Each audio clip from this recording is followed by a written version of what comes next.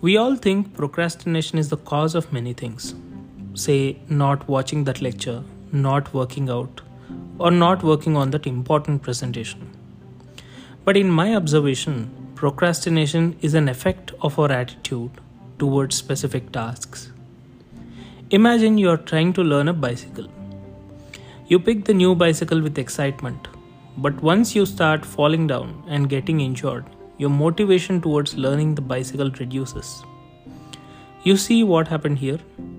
Although you were excited to ride that beautiful bicycle, you are less inclined the second time and third time because the image of beautiful bicycle and the experience of riding that bicycle was replaced by experience of getting injured and the image of getting bruises and blood.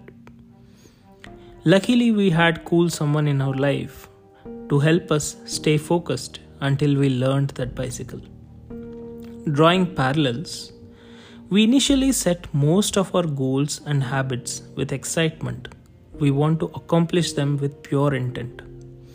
But once we start seeing the failure, our inclination to pick up the task again reduces because we may foresee a loss or a setback. The second reason could be the brain itself. You go to a class and you sit at a specific bench or a specific place. And every next day you tend to sit in the same place. Did you observe that?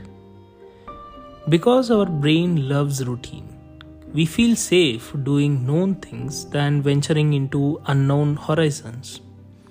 This pattern can be seen even in the smallest of things.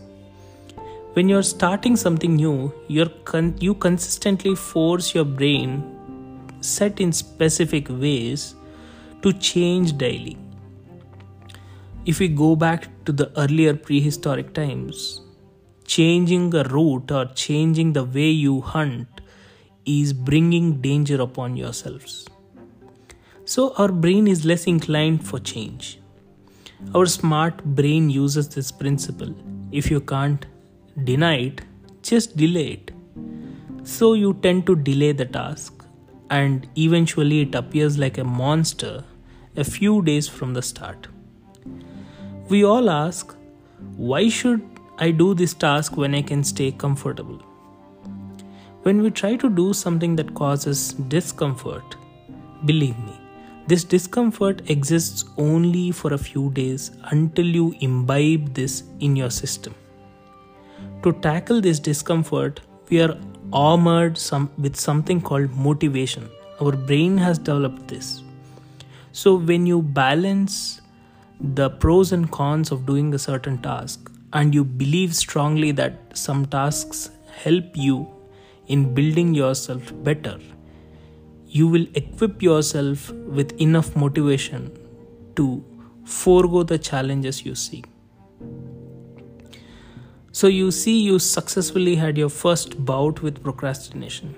Now the task is to constantly re-equip yourself with this motivation and until you make a routine which helps you succeed every day.